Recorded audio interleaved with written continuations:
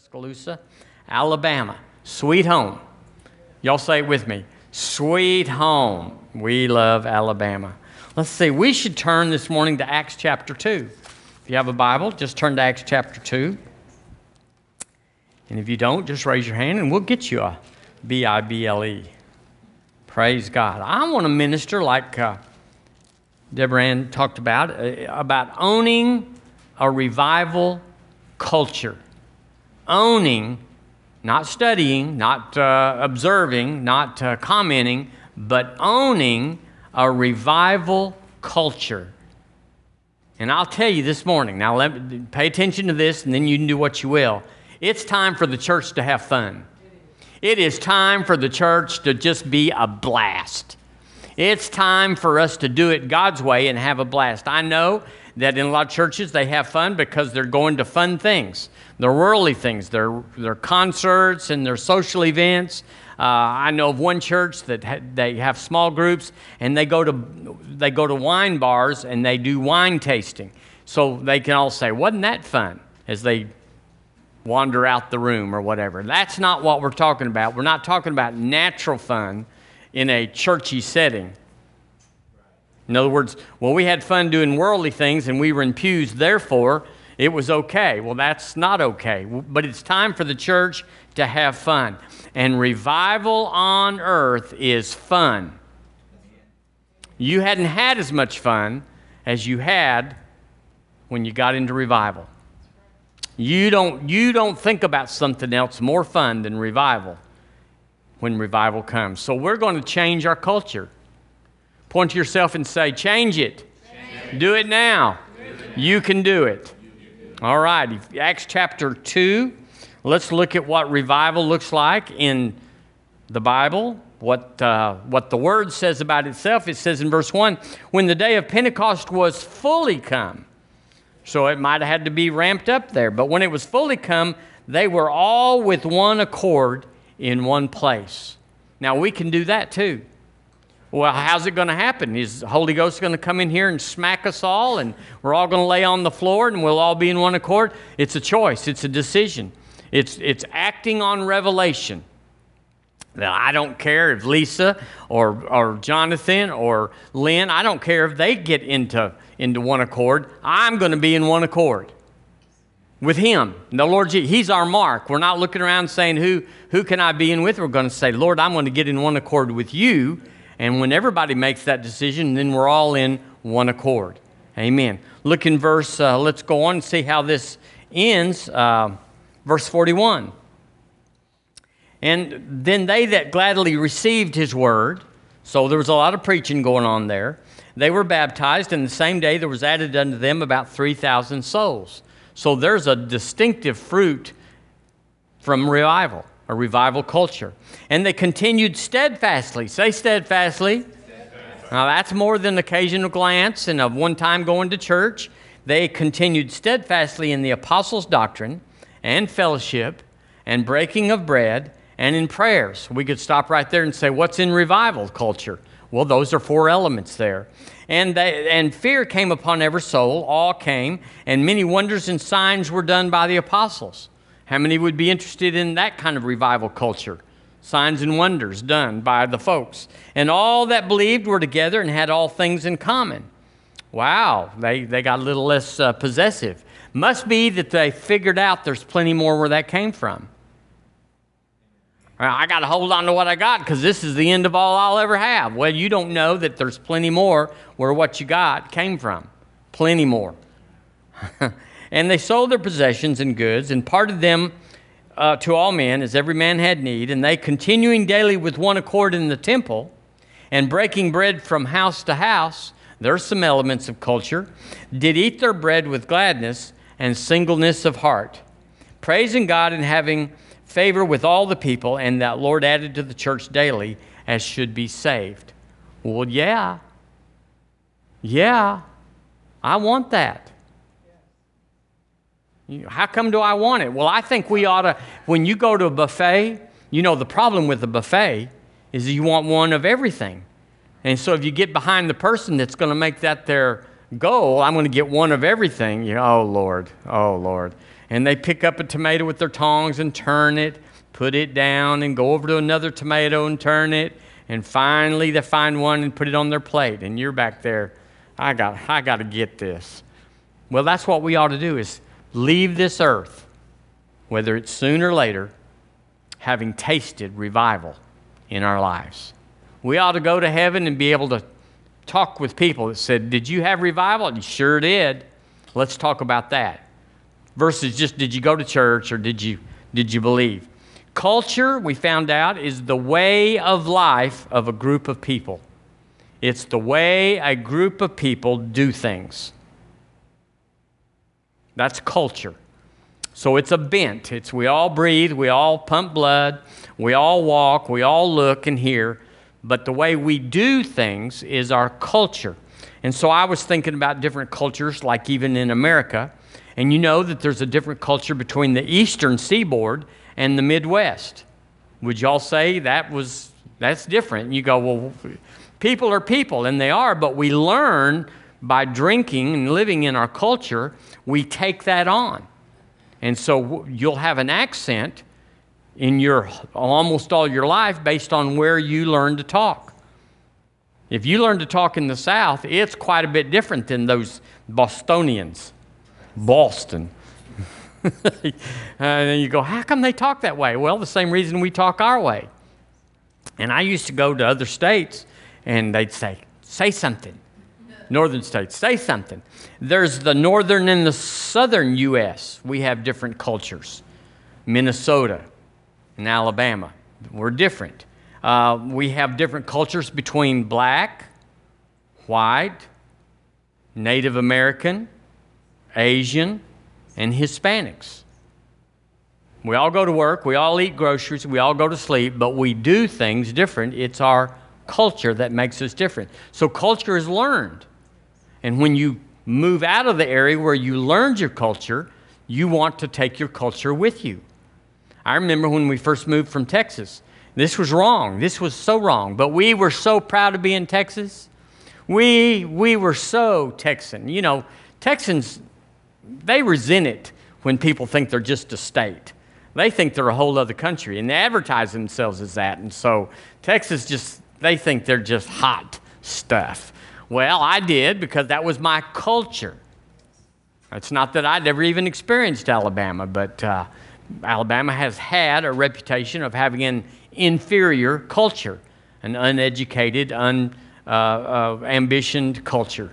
But it was all lies, just like Texans have a reputation for having horses and oil wells and all that stuff.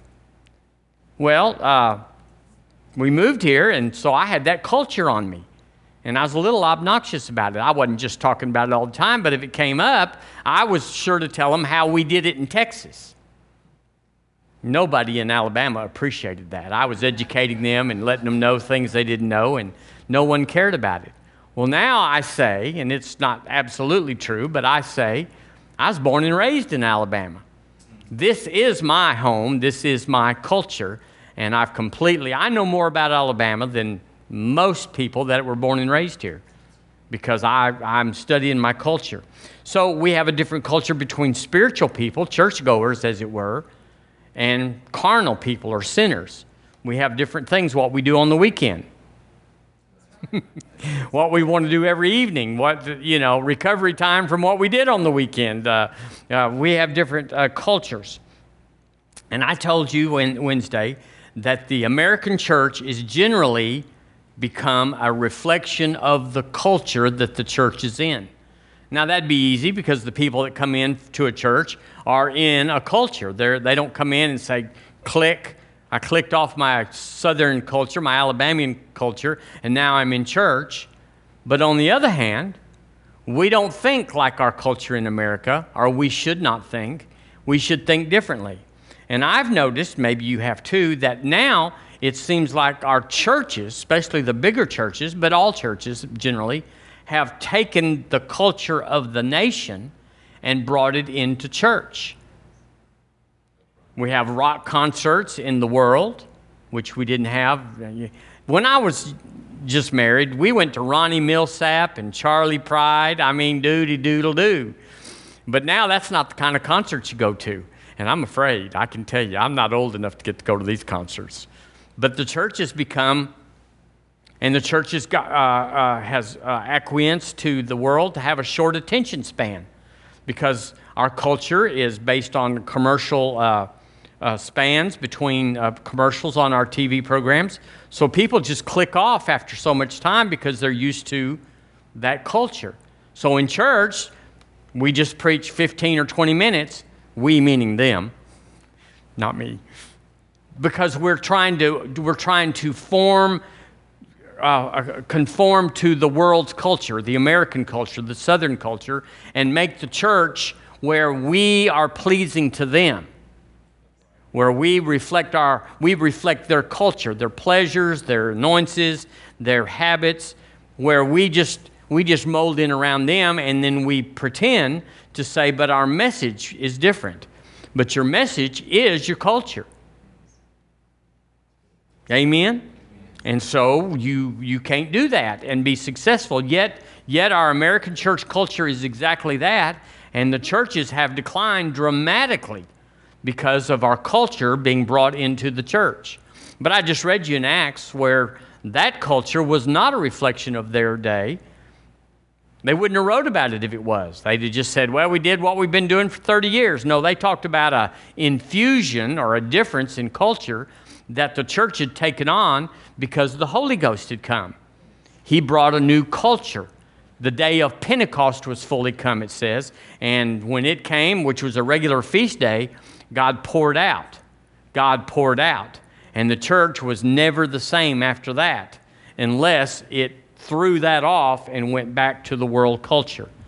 So here at River Church, we are pulling to remain or even increase in a revival culture. Even though the world's not in revival, all the other churches, not all, but certainly many, the most, have taken on a sedate culture, a pleasing to the people culture, because that's how you fill up your churches. You're as pleasing as you can be to them, and so they gather. But I'm here to tell you this morning that church is not an institution. It's not a teaching center. It's not a club. It's the family of God. It's the church. And so when you go into the Boy Scouts, you expect to see boys, and go into the Girl Scouts, you expect to see girls. Well, you ought to expect that when you go into a revival culture, we ought to see revival. And so you go, well, but I'm from the world all week long. I'm working with these worldly people. I'm selling them products. I'm buying their stuff. And we transact and we interface. And they're all worldly and they're all of the world, even if they're born again. How can I come into church and just turn off the world and turn on? Well, you can't. You have to turn it on and leave it on and come into the congregation and just rehearse and express and witness and testify of who you are. That we all put our log on the fire and we burn together. We don't turn it off. Well, I'm in church. I'm out of church now. I can act like the world. Well, that's what everybody does, but that's not what God wants. So this right here is revival culture. We just read a small part, but if you read the whole book of Acts, you'll find out that that is a reflection of what God wants in His church. And in the end days, the days that we're in right now, there's going to be a burst here at the end of some kind of revival or renewal, an awakening. It's on us, and He's preparing us for that. Now, not everybody is preparing. But not everybody has a fire extinguisher at their house. Not everybody teaches their kids how to swim. Not everybody teaches, a lot of people don't do a lot of things that they should to prepare for the future. Do you know of things that your folks just never got around to that you wish that you knew, wish that you had? And it's like, well, they missed it. They didn't prepare me for that. Well, the church right now is not preparing us, generally speaking, for what is and what is coming. You go, well, what is? Well, you might not recognize what is if you weren't in the culture of what is. You might say, well, there's no revival going on. But actually in South America, they're booming it. In Brazil, it is just wild-eyed. South Korea has been that way. South Korea is more Christian than America, generally speaking. And in Africa, all over the world, there's spots where it's just be pouring out. In South America, gold dust is falling from the ceilings in church services all the time. They've documented. And you go, well, I hadn't heard about it. That's because it's not popular in our culture to talk about things that we have not experienced and that we've not been prepared for. Well, we got to stop it. Whatever the whole church world does, Godspeed. But we don't have to conform with that. We can conform with this. But it's intentional. It's not like, well, we'll just jazz it up a little bit, and as we go, somebody might catch something. It's got to be the message. It's got to be the intent, the destination.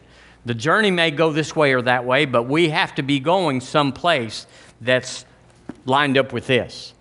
And you can't read the book of Acts, and the rest of them for that matter, the correctional epistles that Paul and Peter and John wrote, James.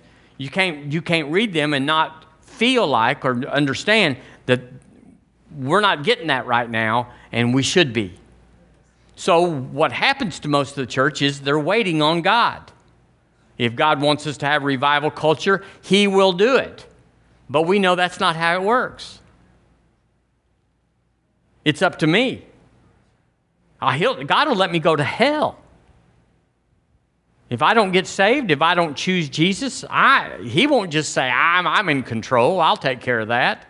We'll just zip you out of line and sneak you around. No, that's it, isn't it? You can live your whole Christian life without the baptism in the Holy Ghost. You can live your whole Christian life and not believe, not understand, and certainly not experience that God's the healer today. Well, I don't see it much. You got to be in a revival culture. And so what we have is we have exposés of that. We have revivals that pop up here and there, like the Pensacola revival, the Brownsville revival, and the Kansas City. We have pop-ups there, and we go, that's an event. And what it's trying to do is it's trying to latch on and become the mainstay or the fallback, the culture for the whole church. But we resist it. We can't go to church 3 nights in a row. Why? Because our culture is maxed out in the world. We are all doing everything we can to fill up our lives or to service our filled up lives, and there's nothing left over for the Word. There's nothing left over for fellowship, relationship. There's nothing left over for waiting on God because we have let the culture of our world, which is wide open, saying, come join this and come be that, and would you like to learn kayaking? Would you like to learn needlepoint? Would you like to learn bungee jumping? Sure. Would you like to get a motorcycle? Yeah, count me in. And there's nothing left over because we've been at the buffet of the world, and we're stuffed by the time we get to the end of it. There's nothing left. And so we bow out. Well, I can't go to church every night. And it's on all of us. It's on me. It's on you. It's on all of us. That says, I'm not conditioned for that. I'm not strong enough for that. I don't have time for that. I don't have the emotional sense of commitment to be able to do that. And so we bow out. And the culture then returns to its old. Howbeit it may upgrade a little bit, but it ebbs and flows. Y'all know what I'm talking about. You sense it. Nobody has to tell us this stuff. We might define it from the pulpit, but actually we all know the elements are there, however they fit. So being a big church, we could do that. Now listen, I'm not the smartest, the sharpest knife in the drawer, as they say, but I'm smart enough to mimic and to imitate, and I can figure out how to buy a smoke machine and a light show. And I can cut this thing back to 15-minute little sermonette, and I can do everything that they do to get a big church. But why bother? They're everywhere. Why be one of them when they're so much better at that than I am? That's not even me, because I don't have that culture, and I don't have the culture that says to be noticed or to be affirmed, I have to have a big church. Used to be, and it's the worst thing that you can say.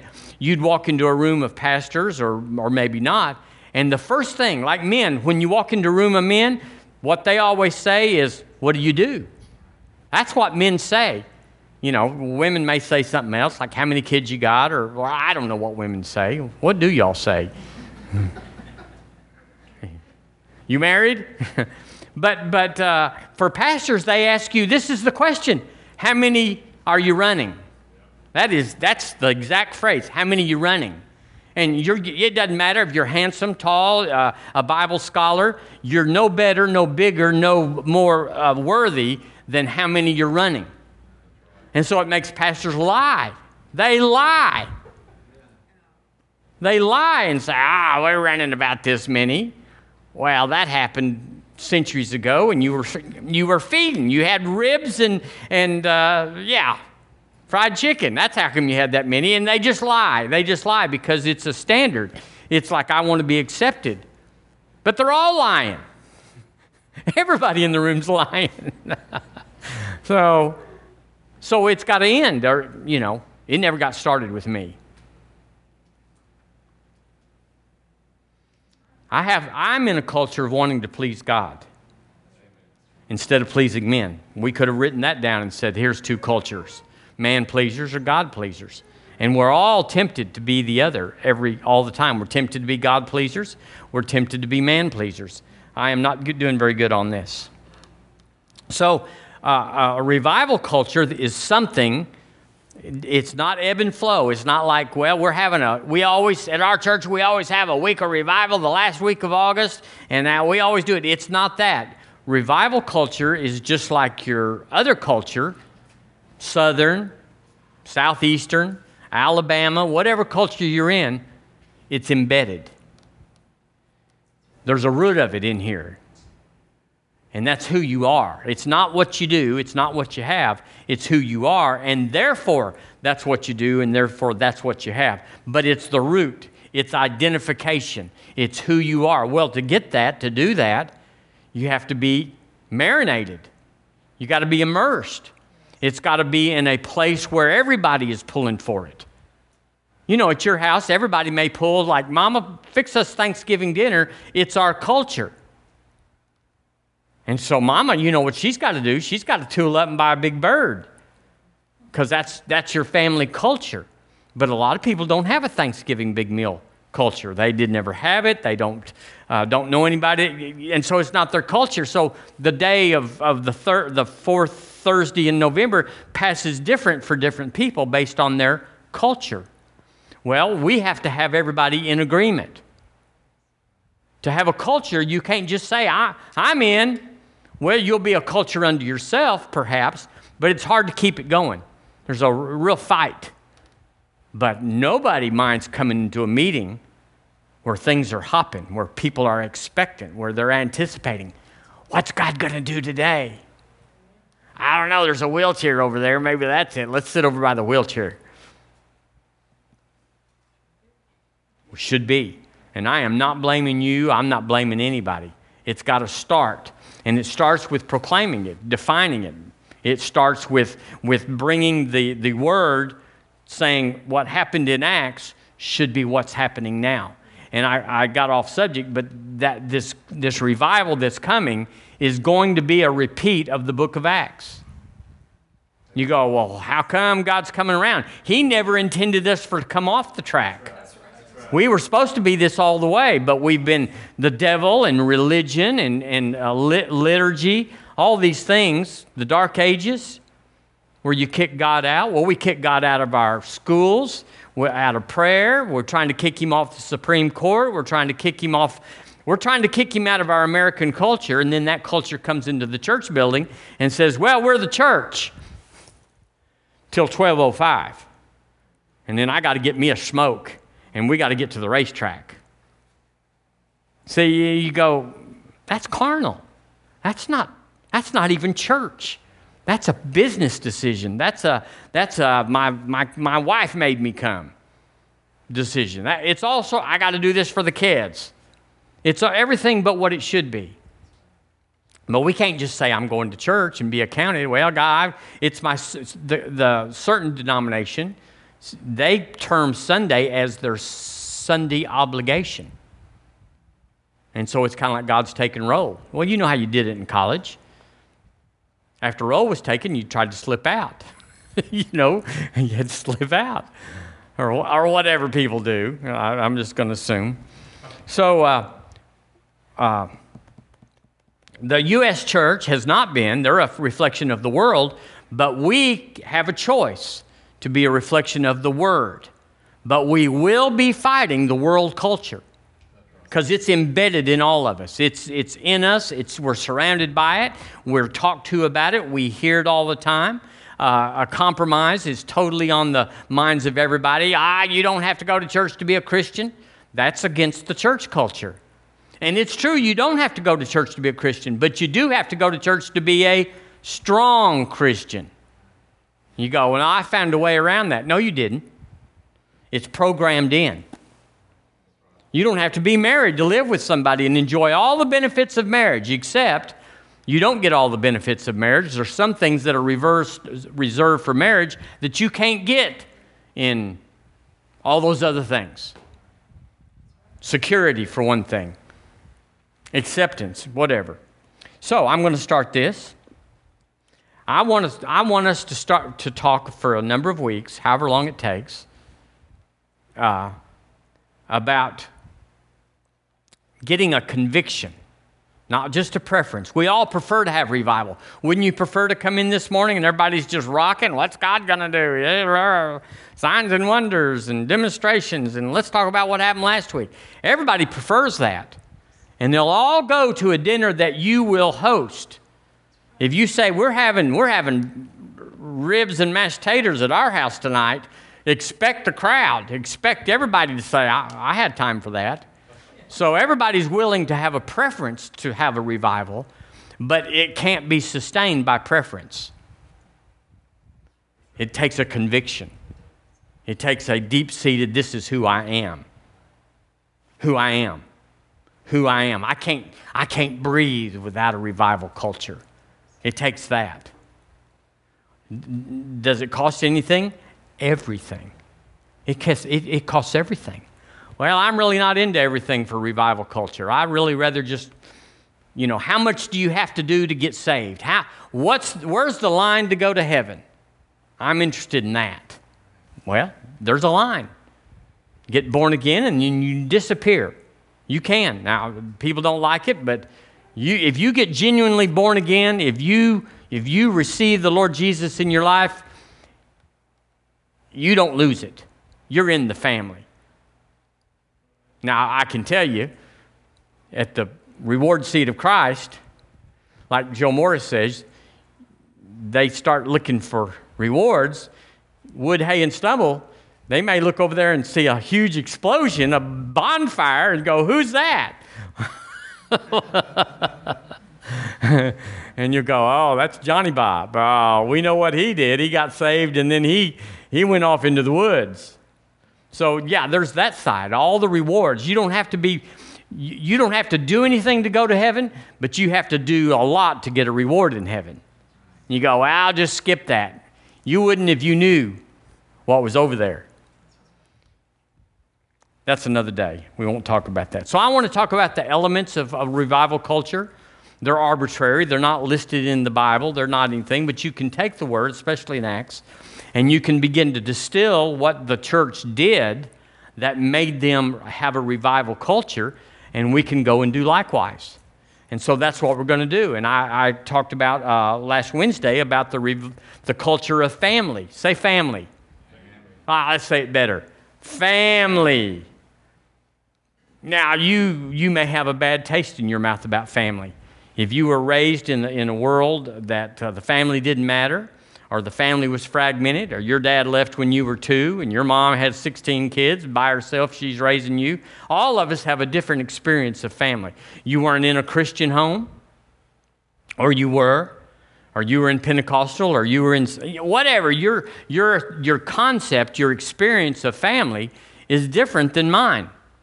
Just because we didn't have the same family, but on the other side, you can be 3 kids in the same family and be firstborn, middle child, or baby, and that would change the dynamic. And then you'd have the firstborn, mom and dad were there, and then dad went off to the whatever, and the second. You can't even say, I had the same parents, we have the same experience, the same culture of family. We all have a different mindset. And so what we bring into the church or into revival culture is we bring in the status quo of what we experienced in our life. And if you had a sorry daddy, and there are many sorry daddies out there. They made a baby, but they didn't maintain a baby. Y'all know it's easier to get one than to keep one. And so they're not interested in Father God. Because their whole thing about a father is he's a slacker. He doesn't keep his word. He's not here. He makes promises and then he blows off. And I'm not interested in a father, the head of the family, that's like that. Well, we have to change your mind. You have to change your mind. Because, yeah, we all had parents that messed up. We're all parents that did mess up. Gosh, I look back and go, I could have done better. But now you can't do better because they're full grown and you can't go back and fix it. You can't even repent of it, really, and whatever. So a family is what it's not. It's not an organization. It's not an institution. It's not a teaching center. It's not a club. Now, it'll have the elements that are good in those four things or others. It'll have elements of that, social. We have social interaction in the family that we got in other things and whatever. But the family, the institution of family is not those things. And you go, well, that's kind of redundant to say. I'm telling you, a lot of people go to church because it is that thing to them. That's what it's portrayed, announced, and bannered as, and that's what they go for. And they're not going for family. They're not going for family. They're not going for revival. They're doing their Sunday obligation. Or my kids are wild-eyed. I got to get them in the Wednesday night youth group. Or whatever. A myriad of answers. So turn with me to Romans chapter 1, if you would. Let me show you that church revival is a family. Romans chapter 1. Yes. It's a family. It's a family. You go, well, let's all be family. It's not a one and done decision where y'all say, yeah, sign me up for the family. Tomorrow we're still signed up. Well, I'm busy tomorrow, too busy for family. And I want family that's perfect. I want family that does unto me as I do unto them. I want family that's faithful and true. I want family that'll sit down and talk to me and tell me how good I am. That's not family. I mean, I hope that you got some of those things sprinkled, but that's not family. It's not the way my family was raised. It's not the way yours was raised. That's the ideal. And in the kingdom, you can have the ideal, but you have to have it by faith. You got to be what you want until you can have what you want. In other words, you got to sow family. I'm waiting on the family to come look after me and take care of me. Nobody calls, nobody cares. I go to church and nobody says, hey. They don't. Welcome to the American church. Welcome to everybody's experience. And if you're social and you're gregarious and you're the life of the party, that wouldn't be you, but it'd be because of you, not because of others. If you ever just were an introvert, a reticent person, you're going to find it can be lonely out there. You go, I'm tired of the church, and lots of people are. There are more backslid Christians in Tuscaloosa County than there are unsaved. It's like, nobody knows Jesus in this county. No, everybody's been burned by a member of the church in this county. We all have experience with pastors, with elders, trustees, deacons, or just someone that says, I'm a Christian. And they let us down, and they did. But here's the other news. You've let down somebody that you didn't know see what you did or didn't do, and they're disappointed with the whole thing because of you and me.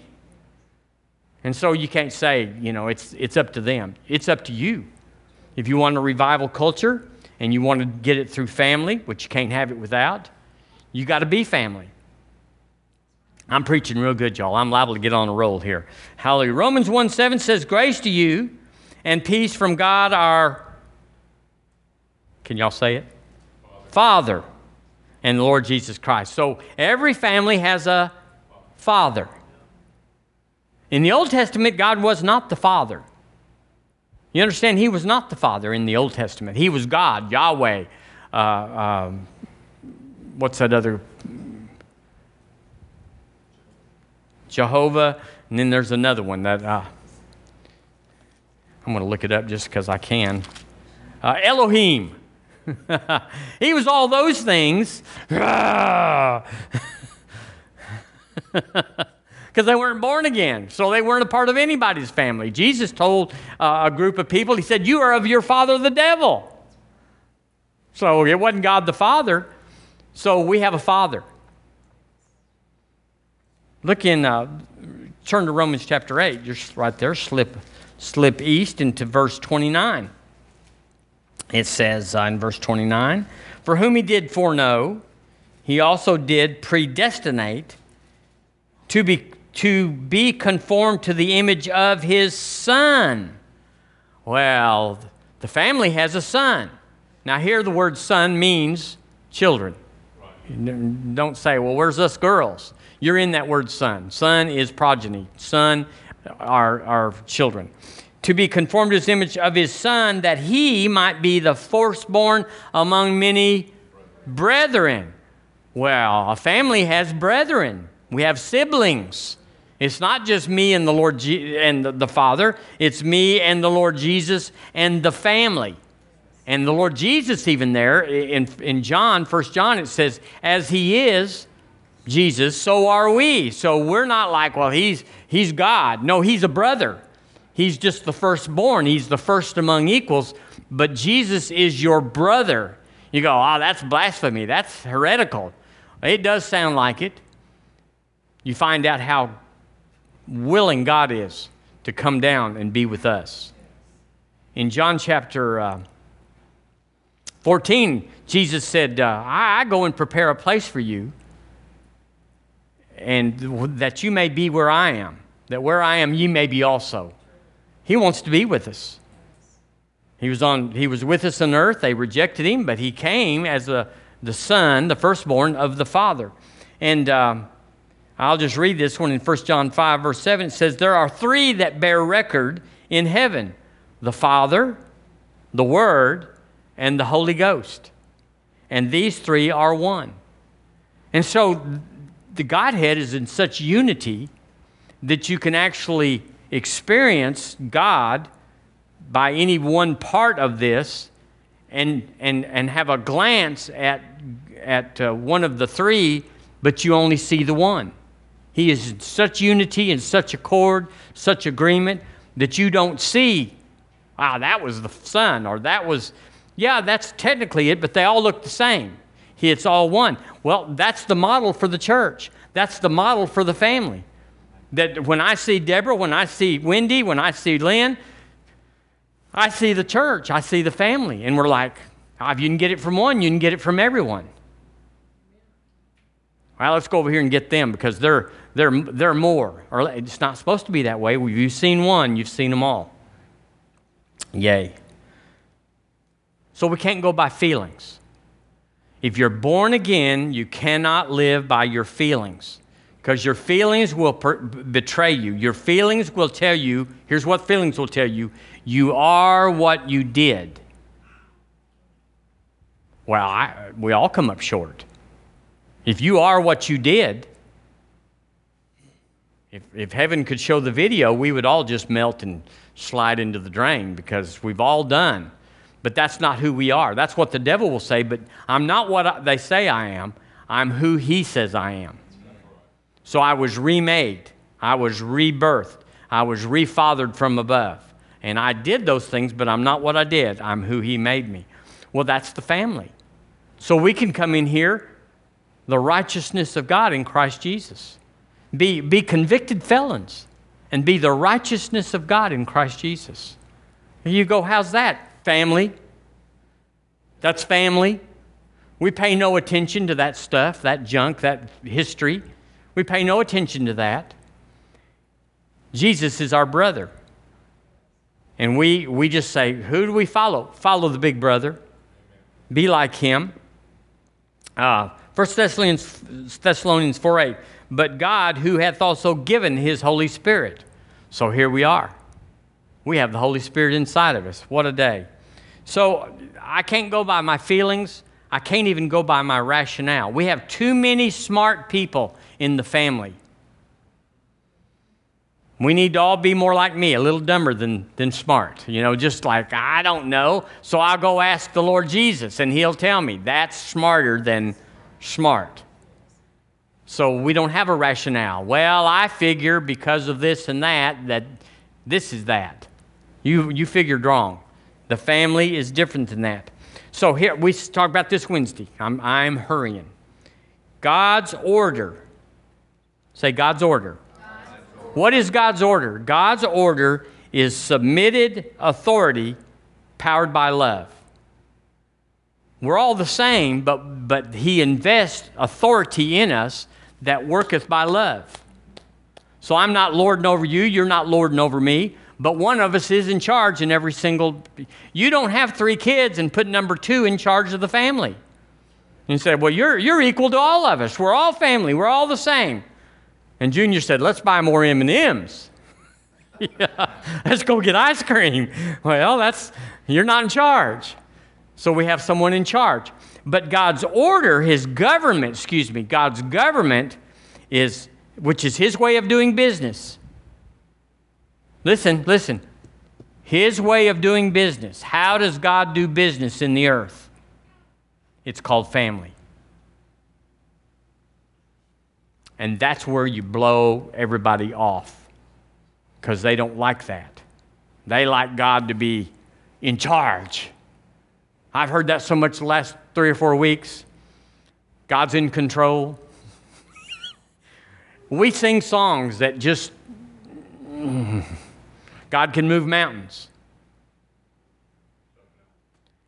He's not moving that many mountains right now. Well, matter of fact, he's not moving any mountains. Who's moving the mountains? I am. You are. Jesus didn't say, tell God to move the mountain. He said, you talk to the mountain. Be removed. Be thou cast in the sea. Does not doubt in his heart that you can move mountains, but believeth those things which he saith shall come to pass. He shall have whatsoever he saith. Well, that's not God's in control. Listen, if God's in control, here it comes. A rapist, you can't do a thing about a rapist or a murderer because God's in control. You can't judge him. You can't remove him for society. You can't prosecute him. You can't lock him up because God's in control. Nobody believes it. They just don't play it out past 1 or 2 dots, and so where it's handy. But when it gets unhandy, they just change the subject. God's not in control. Now, he was in control, and I'll tell you, during the tribulation, the age of grace will be over. That's called rapture. When we go up, the age of grace is over. The church age is over. And let me tell you what's going to happen. God is in control because he owes 1 week or 7 years back to the old covenant, to the people. And who was in charge back then? He was. And you're going to see, you will see a committee, and you won't see people speaking to the mountain during that time. God will do whatever he wants to. But until then, it's you and me. And if we talked about it the other day, why didn't God judge Nazi Germany for killing 6 million Jews? Why didn't he? Because he's not in control. Matter of fact, Germany, we helped them, and they got back on their feet, and they've been pretty blessed. You go, what's that? That's not fair. The church didn't take care of the Nazis, and God couldn't. So they rolled. How about that? That'll change your theology completely. God's not in control right now. Now, he's in control of heaven. He says who comes to heaven and who doesn't come to heaven. He has all the rules in heaven. In heaven, this is how it is, and you don't get your way, and you can't speak to any mountains in heaven. But there's no devil there. There's no flesh there. There's no sin there. So it's okay. Well, where was I? Praise God. I found a scripture this morning as I was in my office, and I'm just going to read it to you. It's in Ephesians. Barry doesn't even have this one. It's Ephesians chapter 5. And let me read this to you. I liked it. It says in chapter 5, verse 2, it says, verse 1, be therefore followers of God as dear children. And then it says, and walk in love. So he says, as children, walk in love. And what that means is that you delight in other people's lives. Point yourself with me and say, hey, you. Delight in other people's lives. Well, I'm real busy right now, Lord, delighting in my life. I'm trying to scratch out a little living, and I'm trying to raise 3 kids, and I got a boss that's cranky, and the car's broke, and I'm real busy, Lord, to be thinking about anybody else. Well, that's why nobody's thinking about you.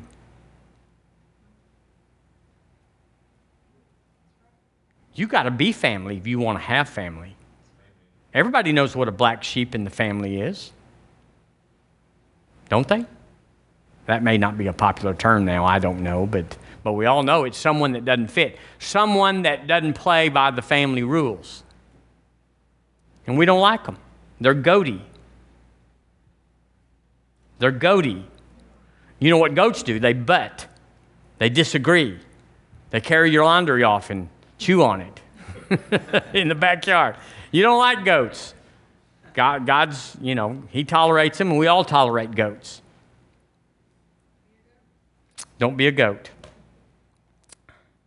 Okay, I got to go to 1 Corinthians chapter 4. Help me, Lord Jesus. I told everybody we'd be out by 2 o'clock, and I'm crowded here. 1 Corinthians chapter 4. We read this verse. We're going to read it again because we're talking about family. Family, family, family. The culture of revival is family.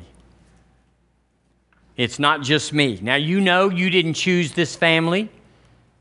You can leave any time, this family. If somebody that you don't like irritates you, you can up and go to the house. But you didn't choose your natural blood family either. And lots of people get up and go to the house. I've been tempted, not every day, but, every day. Go to the house. So you don't really have a choice here. It says in 1 Corinthians 4, for though you have 10,000 instructors in Christ, talking about institutions, yet have ye not many fathers. For in Christ Jesus I have begotten you, Paul says, through the gospel, wherefore I beseech you be followers. The word there is imitators of me. So be a big brother, be a big sister. So somebody that comes into the family, they're not just listening to pastor rattle on and preach loud and whatever. They can sit next to you and they can be an imitator of the Lord Jesus by being an imitator of you. Because Jesus is not in this room physically, bodily. Who is? We are. But he's our older brother, and we've been imitating him. So they can sit there and imitate us, and it'll be, the same.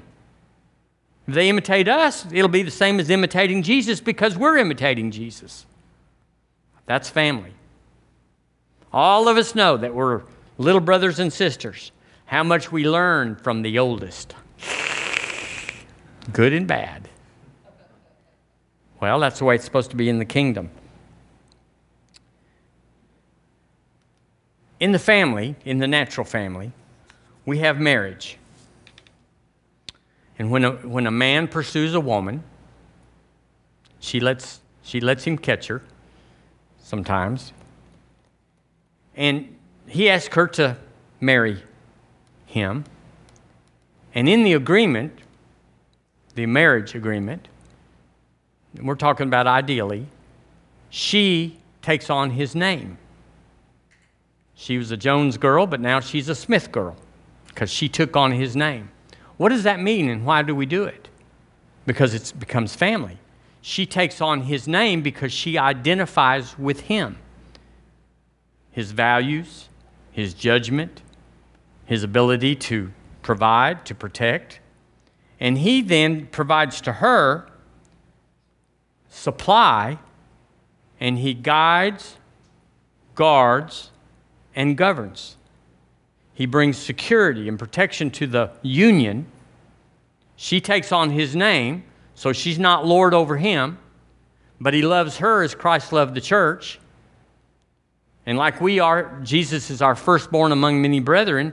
He becomes not the head of the marriage, but the head of the union. And so that means he's got to find out God's will, because he's got to bring it back while she's changing diapers and cooking and taking care of him. He's got to go find the will of God. How else is he going to supply? How else is he going to guide or guard or govern? And so they come together, and they're equal. They're the same. They're equal. Don't misunderstand what I'm saying, because I'm not saying anything other than they are equal. But he does give her his name. And if you ever find a relationship where she won't take his name, she didn't take him. Well, I might get some flack for that. But there's something wrong. There's just something that's not right. And so you have that. But then they come together and they become a union, and then they bring in a family. Not always. You don't have to have children to get in the family, but the purpose that the Word says is for us to be joined to each other, is to be fruitful and multiply, to make a family. We embrace one another, we come under one another and nurture one another in a marriage, and we bring forth a family. And the family then brings life back to the marriage. And then hopefully they'll all leave and cleave. You go find you a girl, you go find you a husband, whatever. But my point here is the family. We're talking about family in the church. The family is the place of trust. The family is the place of security. And if you don't marry him, you can have all the elements of marriage. You can split the groceries and split the utilities and split the rent and, whatever. You clean this bathroom this month and I'll clean that one. You can split it all up, but you don't have safety and you don't have trust. My word is what we give, and your word is what you give. But if we ever take back our word, it's over.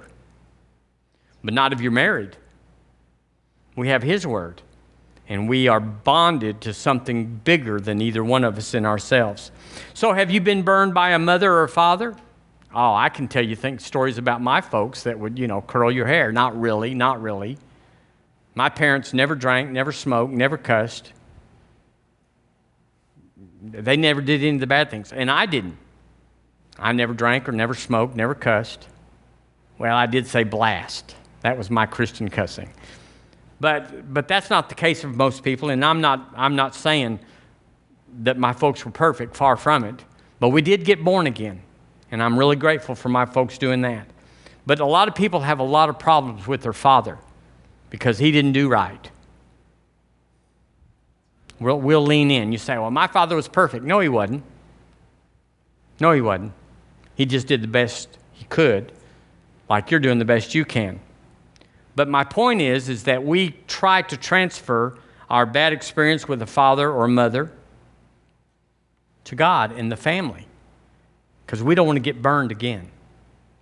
We had to go through that upbringing, unless they took us away from our parents and gave us to Uncle Joe and Aunt Sally, or whatever. But otherwise, we had to endure that. But bless God, we're not going to go through that again. No church family or nobody else. We're not going through that again, because I've been burned. And we've all been burned, like I said, by a pastor, an elder, a deacon, somebody burned.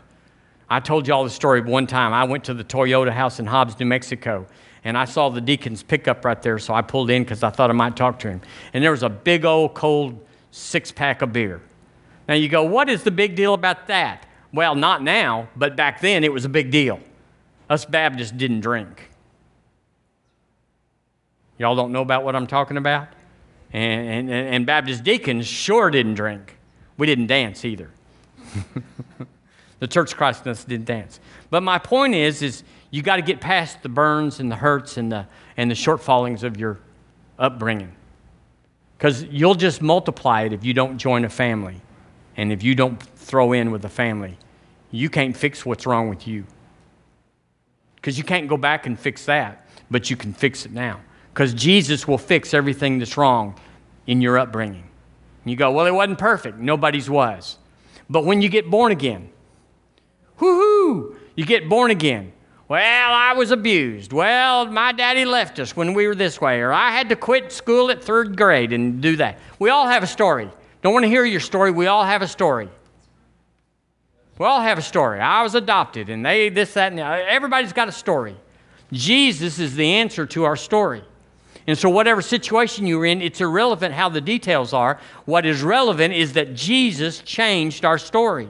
And He came in and He's more than enough. Not just enough, not just meeting up and flushing up. He's more than enough, and your cup runs over with Jesus, and your past does not matter anymore.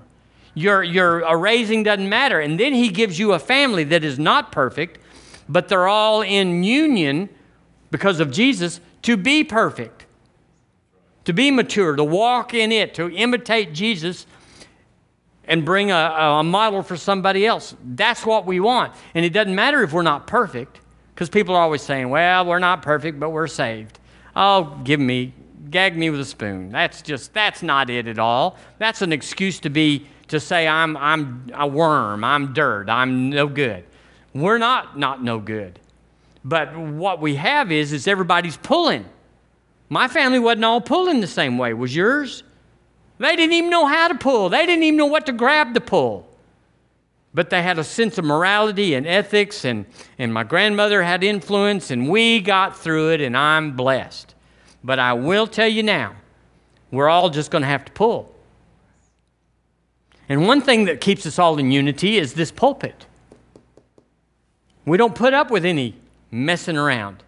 You go, we don't hurt anybody, we don't preach against anybody, but we set a bar. We imitate Christ.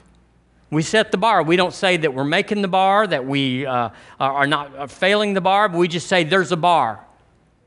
And we're all striving. We're pressing towards the mark of the high calling of Jesus Christ. We're pressing. And when we miss it, family's there to pick us up. This is the one place that you got that there's no rejection. You're accepted here in the beloved.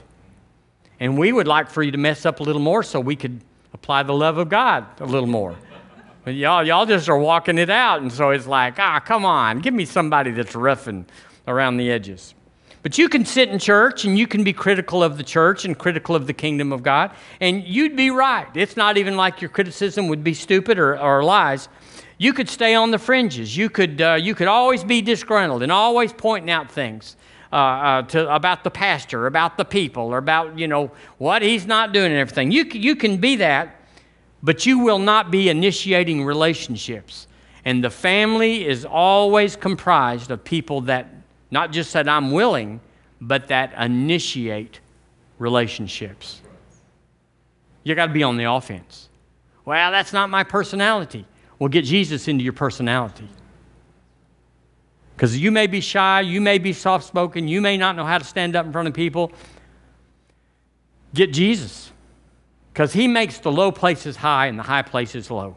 He straightens out the crooked places. And we all have things and reasons why we are like we are. But He fixes all of them. And you got to initiate relationships.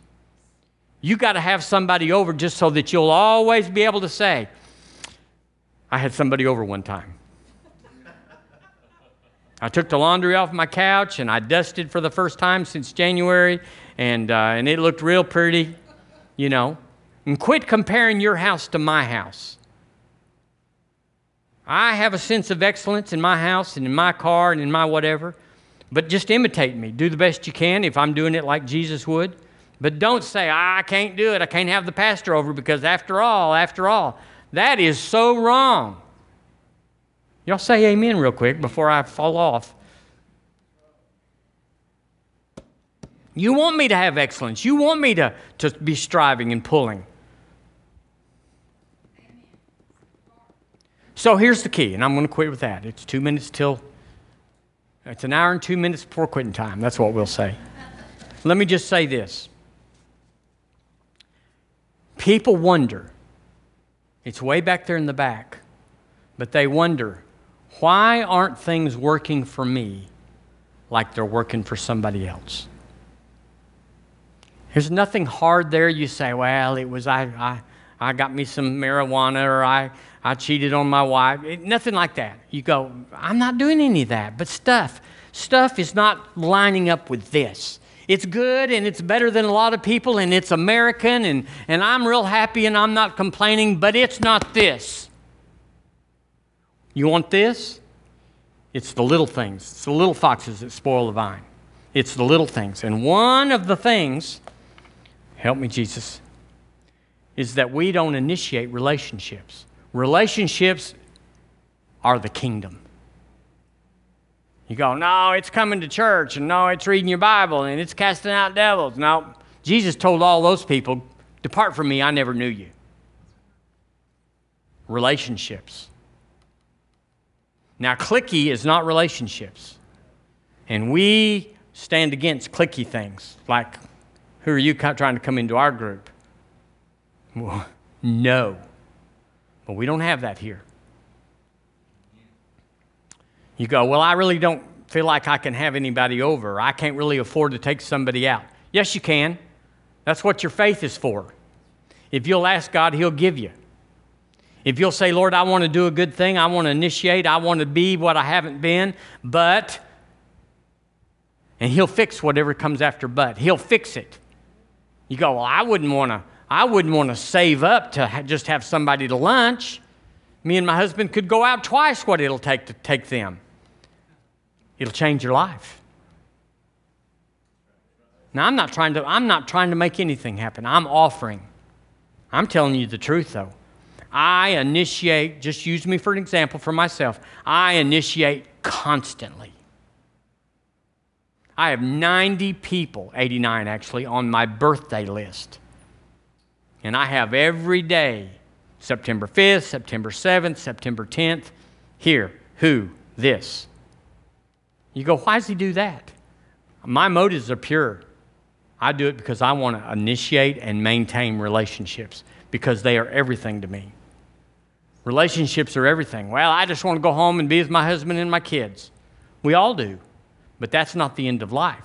That's a good part of life, and you ought to, but we're family. We're family. We're not all white. We're not all black. We're not all anything. We're not all poor. We're not all rich. We're not anything. We've already got a diversity here that just says we're all the same. We never look at anybody and say, I don't know if I want to ask them out. That's all the more reason to. You ought to ask somebody out. Why? Because it's our culture in America. We all respond to somebody saying, let's go to Jack's and get a burger. You go, I got to take them to Evangeline's, or I got to take them to wherever. No, that's not it. That's not even it. That's wrong even to say if you think you have to because you're impressing them. You're just making family. Family, it's okay. Y'all come over for a sandwich after church. Send a card. You don't have to send 90 cards out. But you ought to send some. My list started out small. My list started out with just church people. And then I got their kids. And now I send cards all over, and a gift. I send a gift all over the world. And I'm telling you, just so you don't think I'm bragging, more money has come into me this year and last year and this year, than in my whole life. And I hadn't been better this year than I used to be. I hadn't cleaned up anything, or I don't do that anymore. It's just because I'm sowing family, and family has been sowing back to me. I'm telling you, money comes to me all the time. And people say, I want to do this for you. Okay. Okay. Used to, I wouldn't let anybody help me, but it's like, yeah, that's okay. And how do I know to attribute it to family? Because that's what gives me joy, is being with people. And so can you be with everybody? You can get swamped. One thing you can do is if you ever get to where you want to just give to everybody that's needy, you'll get your faith swamped. You can't give to everybody that's needy. There's no end to it. You start a soup kitchen, and all of a sudden you find out people don't have clothes, and people don't have a house, and it'll swamp your boat. You got to be Spirit-led. And the Spirit-led that's in your life right now is this family. River Church is a family. It's not like we're all the same age and we're all the same race and we're all educated or not. We are all over the map. Start here. Start here. Just call somebody or just write a note to somebody or just sit next to somebody. Well, maybe not in COVID, you might not too, but pay no attention to that. Do what you want. We're glad if you sit and wear and do, and we don't care. But you ought to do something. I'm giving you a key that'll bring revival to River Church and bring a satisfaction to you. Everybody, listen, everybody wants family. It's not like we're telling you this or that. Everybody wants family, but they don't trust it. And I'm telling you, you can trust River Church because I'm in charge and I'm in. So it's not going to go sideways.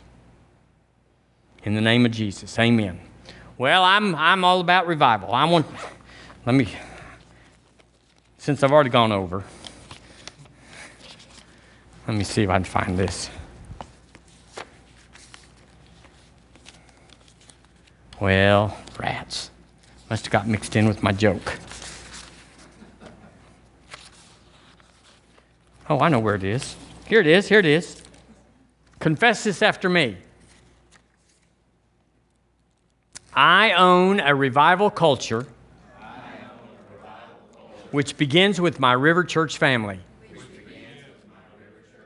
I am participating in a family, not an organization. I have dynamic relationships with my spiritual family.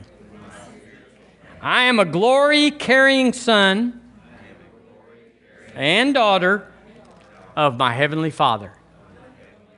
I am in my place and functioning in my grace. Well, amen. That was a good confession. Praise God. You know, I don't have to stay in Tuscaloosa, and I don't have to stay at River Church. Except the Lord told me when we were in Birmingham, He said, move to Tuscaloosa, plant your family there, and stay the rest of your days. Now, I'm telling you, that fixes a lot of stuff. You just go like, am I supposed to move, or is the Lord speaking this? Nope, He spoke it one time, and He just cleared everything out that ever comes up. It's good to know that much, especially if you're pastor. But I'm telling you, this is where it's at. It doesn't matter what it looks like. This is where it's at. He moved me here because something's happening here. He could have moved me to Oklahoma or Idaho or New Hampshire. Oh, help me, Jesus. But He moved me to Alabama. This is sweet home. So y'all are already here. You just didn't move off. I had to move in, but you just didn't move off. Just the same glory carrying power. So I bless you in Jesus' name, that this word will stir inside of you, and you will let Holy Ghost speak to you and detail it out and bring His plan for your life, His blueprint, His plot, His plan, His scheme of doing things for you that's peculiar and unique and specific. He'll imprint you with it, and you'll be filled with a desire to carry out the will of God. You'll be an imitator of Him who is worthy, and your life will change. And the things that you've thought and sought, but you just couldn't get to come, as you seek first this part of the kingdom and His righteousness, all those things, let me prophesy to you, all those things shall be added unto you. It will not be different, saith the Lord. It will not be different for you. Get ready to be full. Get ready to rise up. Get ready to go to the next place. Pull the trigger, saith the Lord, and it will put you in a new spot, a new place. It'll be your dream come true. In Jesus' name, amen. Amen. Hallelujah. Don't leave in the rapture without having done the will of God on the earth. And it's coming. You know it comes during Rosh Hashanah. Better mow the grass this afternoon. It's coming in Rosh Hashanah. If it doesn't come this year, guess what? You don't have to tell the Lord you love Him until next September. And oh, Lord, I love you in September. Amen. Well, God bless you. If you need prayer for anything. Wait a minute, before we go, did you turn me off, Barry? Let me just prophesy to the camera and tell what the goodness of God. I want to speak the goodness of God. There is an alignment in teeth, a lot of pain in somebody's teeth. And it's because your jaw is too crowded with teeth. And the dentist has said it's going to take this much to take one out and this, that, and the other. And I tell you in the name of Jesus, there's going to be an opening in your jaw for your teeth to be settled and the pain will leave. Just claim that. Take that in Jesus' name. And there's a urinary tract infection. And you don't like it and God doesn't like it. So I tell you in the name of Jesus, that infection goes. Leave their body now in the name of Jesus. And I'll tell you something else. You've applied for a job and you need that job, but there's people that you think are more qualified for it and that even know the ins and outs of it. But I tell you in the name of Jesus, the Lord's going to put you in front and you're going to get that job and it's going to be a blessing and you're going to serve God with it. In Jesus' name, amen. Find a church. Get in church. You can't be strong unless you get in church. Amen. Amen. Thank you, Barry.